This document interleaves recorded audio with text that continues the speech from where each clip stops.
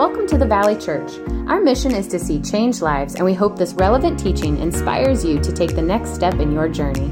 Thanks for checking out the podcast and enjoy the message. Well, last week we launched our new series called ViewMaster, and we said that each week of this series we're going to take a view of someone who had a view of Jesus through the book of Luke. And so last week was the beggar, the blind beggar, and we said that when he saw Jesus, or when Jesus came his way and he heard Jesus was coming, he knew that hope was on its way. And as we unpacked that, we said that, hope is found in Christ. We can't put our hope in anything else, as we're finding out, frankly, in our world right now, but we can put our hope in Christ because he's the same yesterday, the same today, and the same forever. And we also had an object lesson at the end using Legos, and we took these Legos and we said a Lego by itself is kind of pointless. Actually, we lose it, we step on it, but when we put a bunch of Legos together, we can make something powerful and beautiful. And we said that's how we can be as the church, as the body of Christ. And so if you did not put your Lego together, I'd encourage you to do that. Take a picture of it, tag that on social media at the Valley Church.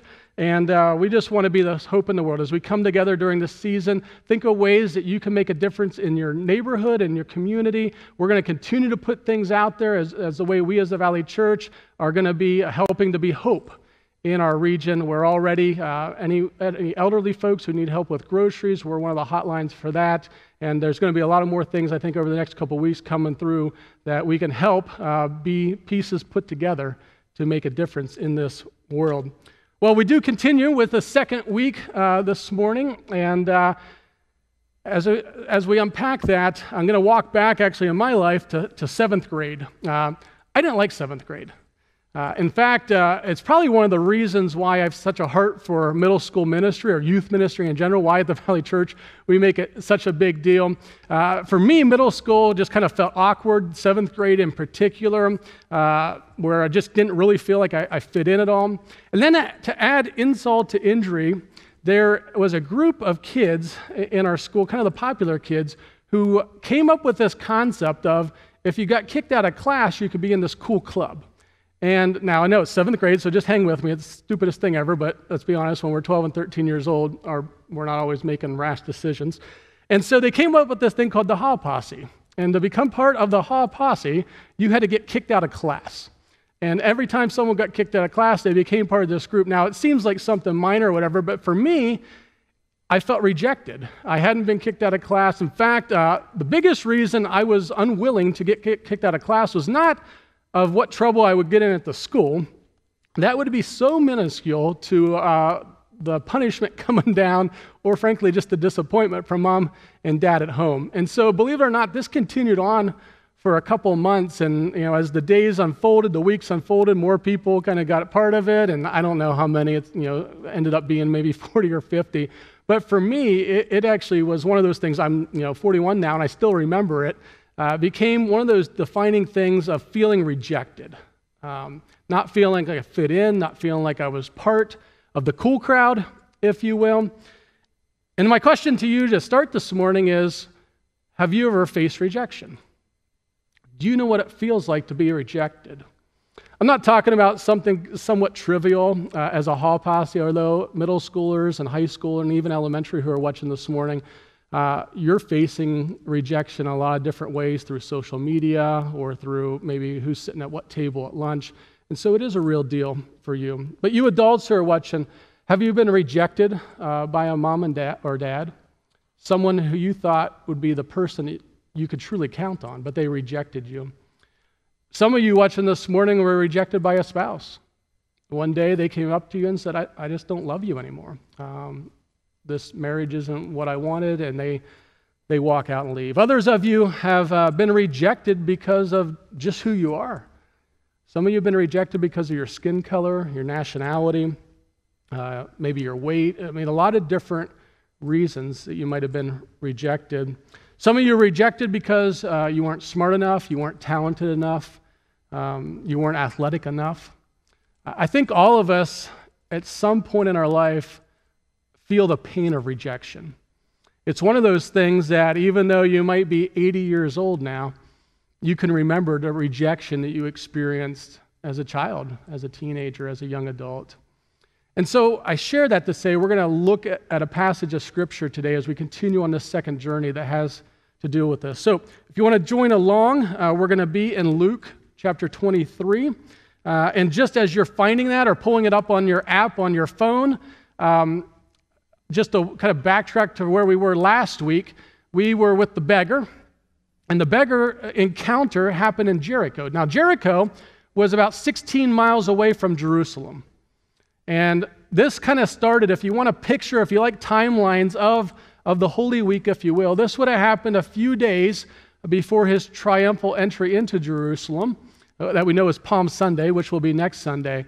But then, like Monday through Wednesday, Jesus spent a lot of time in Jerusalem, kind of debating the pastors of the day, the religious leaders and that. And then most believe then he would go back to Bethany and possibly stay at the home of Lazarus. So those 3 days he bounced back and forth. On Thursday then, the Thursday before what we celebrate as Easter, he had the Last Supper, as we well know it, which we're going to celebrate communion next week. And then at about 3 in the morning is when Judas betrayed him, and he was taken into custody, and then he went to Anna and Caiaphas, the high priest, and they were put him on trial. And then from there, he goes to Pilate, which is where we're going to pick up today. And this is about 5 a.m. in the morning. It says, "Then the whole assembly rose and led him off, being Jesus, off to Pilate. And they began to accuse him, saying, 'We have found this man subverting our nation. He opposes taxes to Caesar and claims to be the Messiah, a king.' So Pilate asked Jesus, 'Are you the king of the Jews?' 'You have said so,' Jesus replied. Then Pilate announced to the chief priests and the crowd, 'I find no basis for a charge against this man.'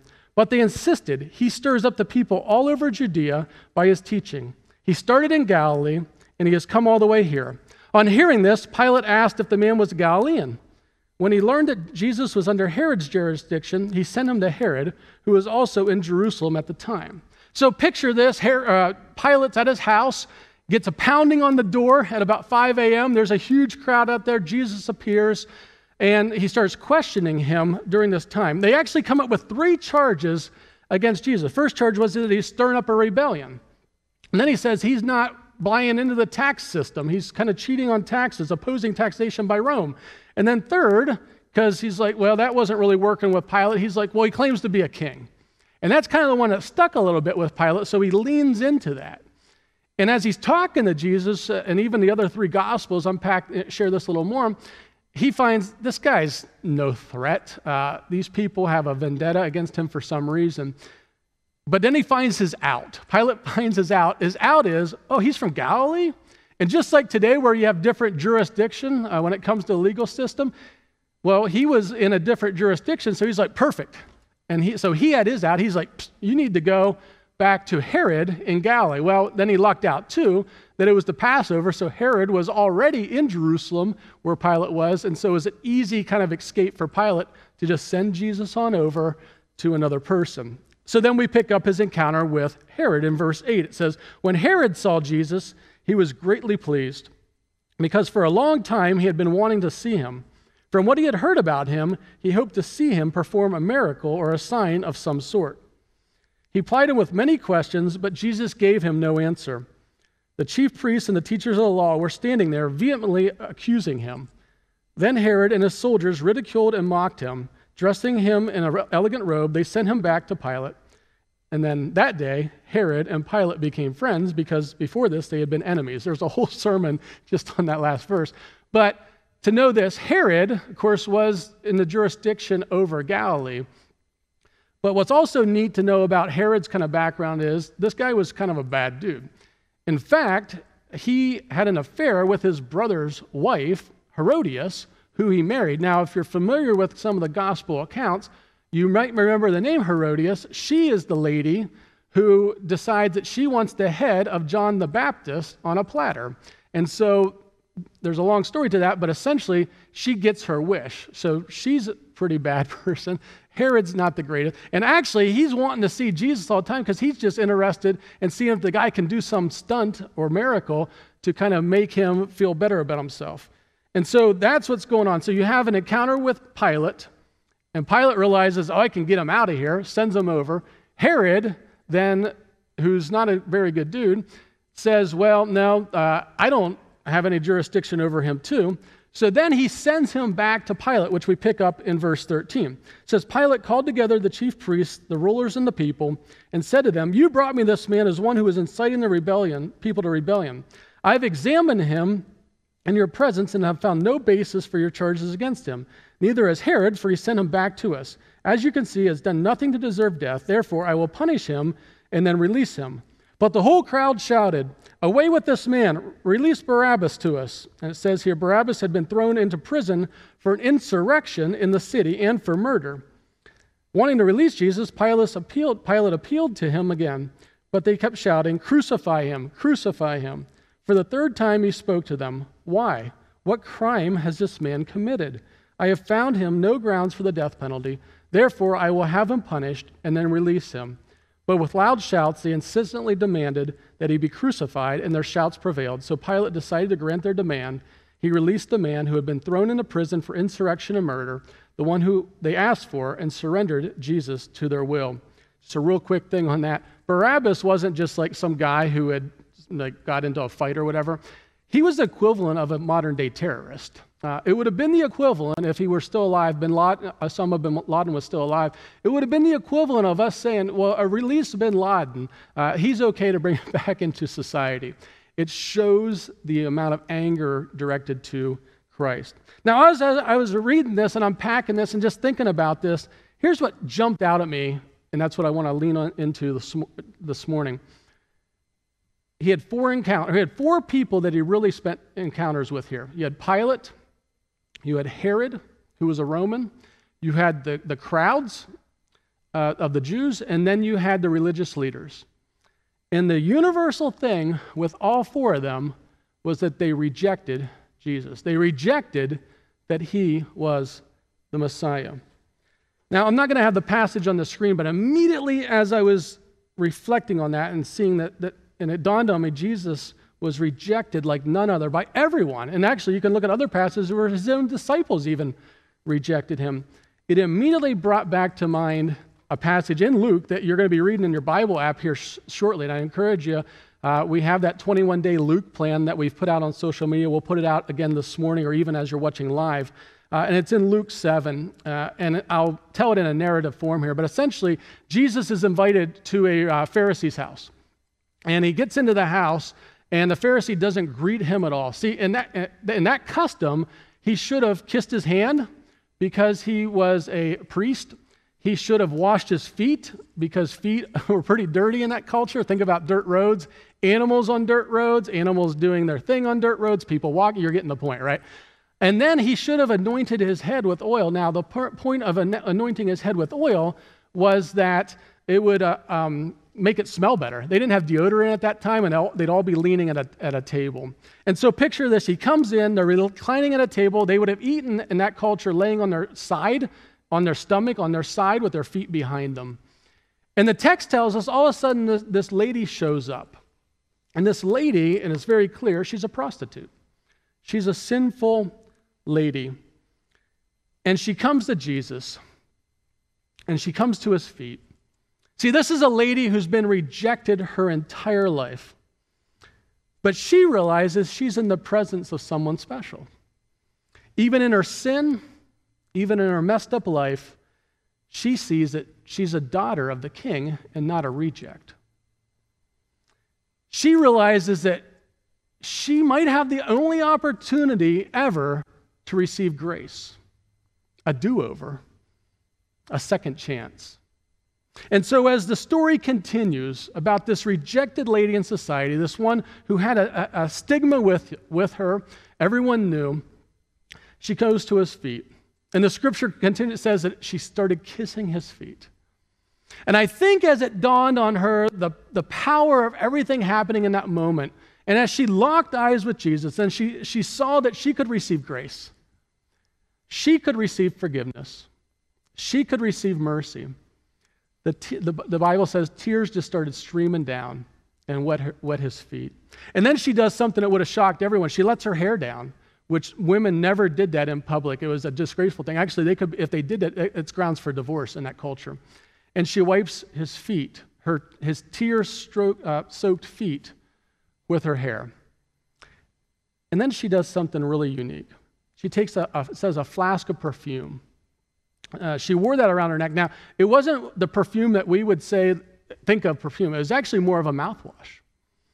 And she uses that she would have used to sweeten her breath, even as a possible perfume too. And in her line of work, to be honest, it's something that she would have used for those purposes. But she takes that and she pours it out and anoints him with that. Now, there's incredible symbolism to that. When she does this, listen to this, folks, as you're listening this morning. When she pours out the perfume on Jesus, she's essentially saying, I'm not going back to who I was. There's no turning back. The person I was before, that person is over. And in a moment of pure gratitude, she essentially pours out her life to Christ. And I got thinking about that. I got thinking about that for myself. When it comes to forgiveness, God's forgiveness in my life, and when it comes to his grace that I've experienced, and when it comes to his mercy, I think that's our response too, for those of you listening this morning who've experienced Christ's forgiveness in your life. You want to give your whole life back to him. You want to pour out everything that was your past. You want to empty that. You don't want to go back to the garbage pile. See, when we see the depth of our darkness and the sin, and we see that for what it is, and then we hear God's call of mercy and forgiveness and grace and redemption and restoration and reconciliation, we run to Jesus. We're like this lady. Those of us who before were rejected, felt like God would never accept us for who we are, never accept us for what we've done, when we've had an encounter with the living Jesus, it changes everything for us. I came across this illustration I'm going to read to you as we bring this to an end this morning. It's about Susie and her rag doll. Susie was a little girl. Her father traveled around the world with his job. Every time he came home from his travels, he would bring his daughter Susie, who was 8 years old, a new doll.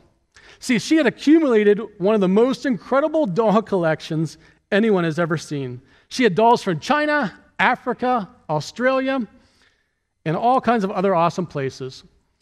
One night, a business associate came over to the house, and they had dinner. After they ate, the father proudly walked him upstairs to show off Susie's doll collection. This visitor stood in awe of in the glass cases of all these dolls. There are hundreds of dolls. And he said to Susie, "Susie, this is incredible. I've never seen anything like this. You have a true treasure chest." To which he asked, "Well, Susie, which one is your favorite doll of all these?" Susie didn't hesitate. She went to her closet, reached down into a bucket, and pulled out a doll. The doll was beat up. It was missing an eye. The arm was chewed up. The hair was ratty. And she said, "This is my very favorite doll." The visitor looked around the room once more and said, "You have to be kidding me. This can't be your favorite doll." To which Susie said, "This is my favorite doll." "Well, why is it your favorite doll?" She said, "Because I didn't love this doll. If I didn't love this doll, no one else would. If I did not love this doll, no one else would." Ladies and gentlemen, teens, kids, that's grace.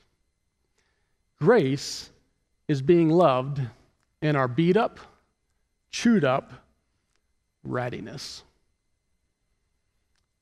So I have two questions as we close this morning.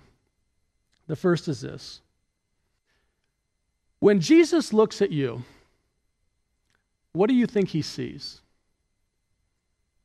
See, some of you think, because you know your thought life, you know the things you've done in the past, you know the things that you were supposed to do and didn't do in the past.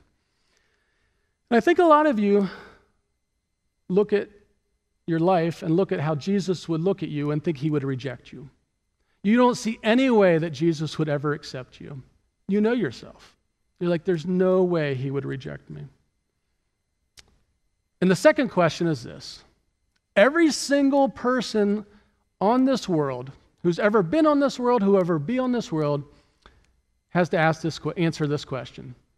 Will you accept or will you reject Jesus? See, I asked the first question because I think for some people, the reason that they never give their life to Christ is they never feel that they're going to be worthy to accept his forgiveness. You just don't. And I'm here to tell you this morning, that's a lie from Satan. There's nothing, the Bible tells us there's nothing that will ever separate us from the love of Jesus Christ. He didn't go on a cross, as we're talking about during this series, he didn't go on a cross and die an innocent death just for certain people. He died it for us who are messed up, who are missing an eye, who are ratty and have chew marks, and who are just have a past that maybe is not something we're proud of. And I asked the second question because you have to make that decision. Are you going to accept or are you going to reject Jesus? There's no middle ground, ladies and gentlemen. There's no middle ground. You're going to look at what Jesus did and realize that he was the Messiah. He was the Savior of the world. Even historians who lived at that time will tell you this guy lived, he did everything they said he did. He died on a cross and he was brought back from the grave, which proves all the prophecy that he truly was the Messiah. But what are you going to do with him?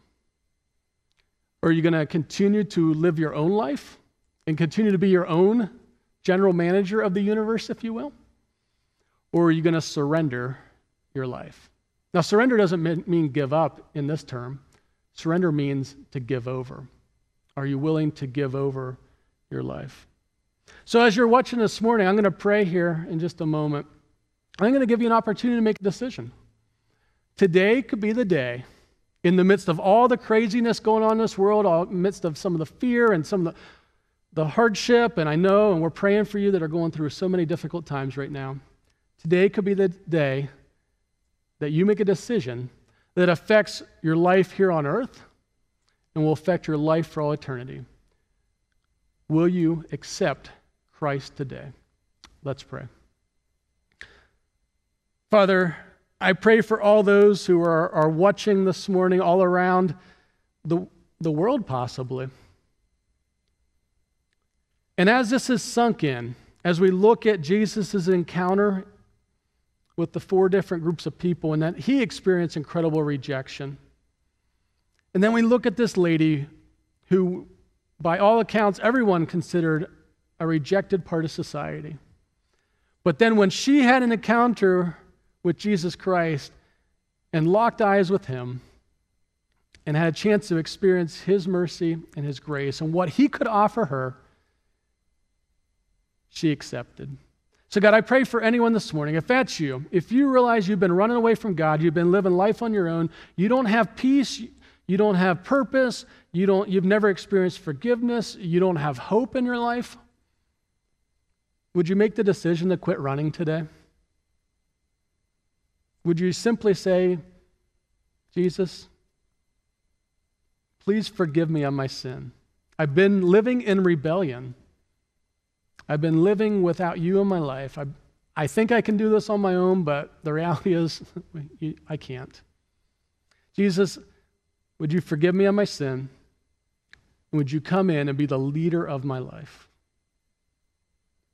Others of us today are still trying to process this rejection, feeling that what we've done in the past, there's no way God will ever forgive me for what I've done. I pray today, first of all, that the lies that you're believing will be silenced. That as you're diving into God's Word, if you're diving into the book of Luke during these next 3 weeks, that you would only hear God's voice, who's saying, I know, and I still love you, and I like you, and I want to extend forgiveness to you if you choose to accept it. God, all throughout this region, as people are making decisions this morning, as people are reevaluating things, God, I pray that they would lean into you like no other. And I pray that they would have encounter after encounter with the living Jesus. And we pray that in Jesus' name. Amen. Amen.